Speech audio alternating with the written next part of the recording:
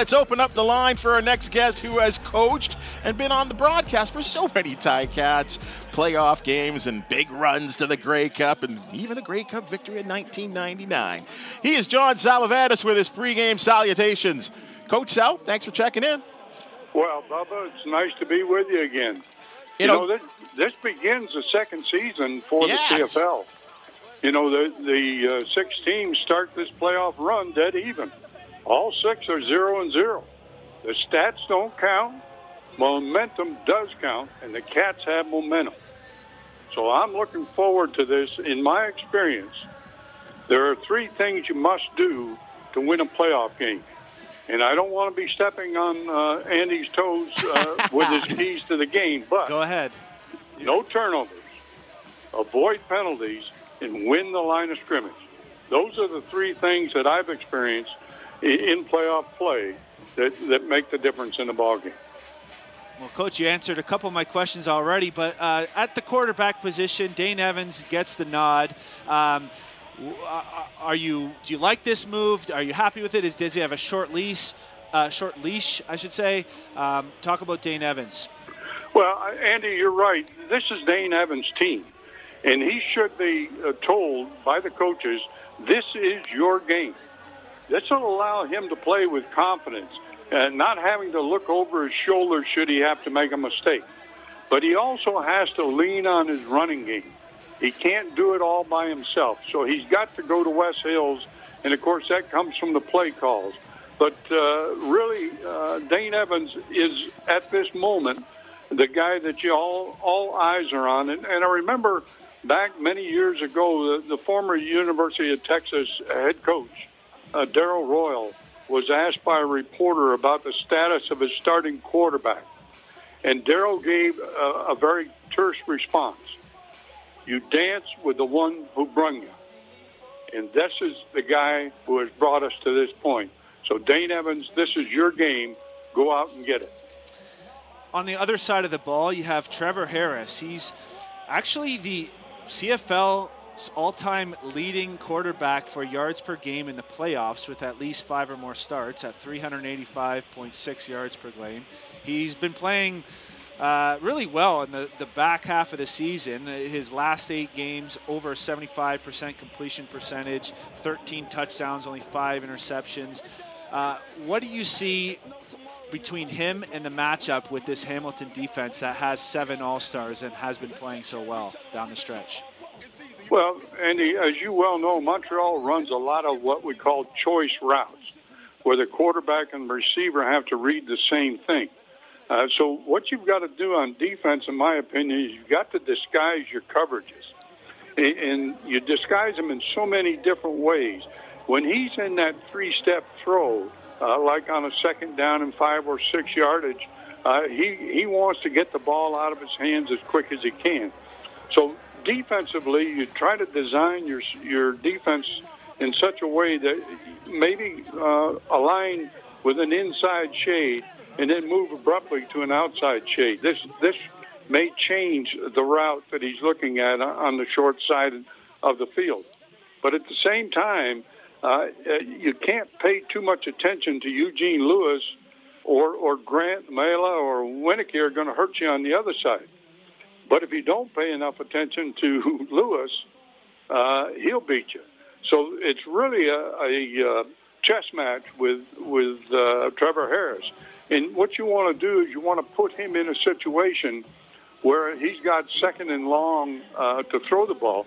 And again, this would give you an opportunity to show him a certain coverage, like bring the free safety down and show him cover 0, but rotate either Will or Sam back to that free safety spot and take that away from him. So there's a lot of ways to disguise your defense. They have to play against Lewis, but they can't overplay Lewis. You know, Coach, this is a hard one not to hammer because I think there will be people asking this question. Rookie punter Blake Hayes will play just his 2nd game today of the entire season. What were your thoughts, or what impressed you in his debut last week that he would actually succumb the regular punter in Don Miguel?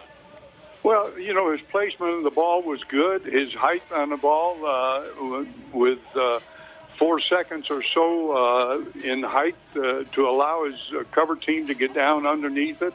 Again, it's an inside decision, and we're not privileged to what went into that decision. But I really think that the coaching staff was very comfortable with Domagala, and yet they made that rash decision, if you will, to change punters going into the playoffs. I hope the kid is up to it.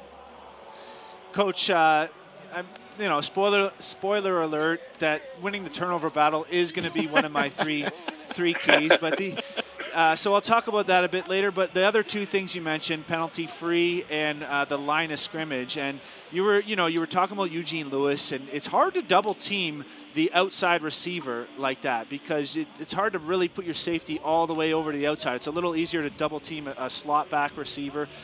So if it is one-on-one coverage, Jamal Roll is maybe the best in the league to go against him because of his physical stature. He's tall, lengthy, he can jump. And those penalties are going to be key because making plays without drawing any pass interference penalties will be clutch there. But let's go to the line of scrimmage here. Who has the edge on both sides of the ball at the line of scrimmage? Well, when you look at the line of scrimmage for Hamilton, think about it this way. Montreal's run game is really two factors. One, they like Fletcher to run to the 8 and 9 hole, the outside of the perimeter of the field, and they want to use standback going to the inside. Now, if it's Fletcher in the ball game, then your defensive line has to be able to shed those blockers and run to the outside when Fletcher runs off that 8 and 9 hole. But if it's standback, the inside power runner, they have to be able to eat up the blockers and allow their linebackers to make the tackle. So the defensive line will be key for the run game.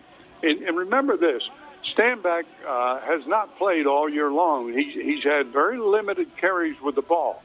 I would like to see the first man stand him up and the next people in go for the football and see if they can't take it away from him.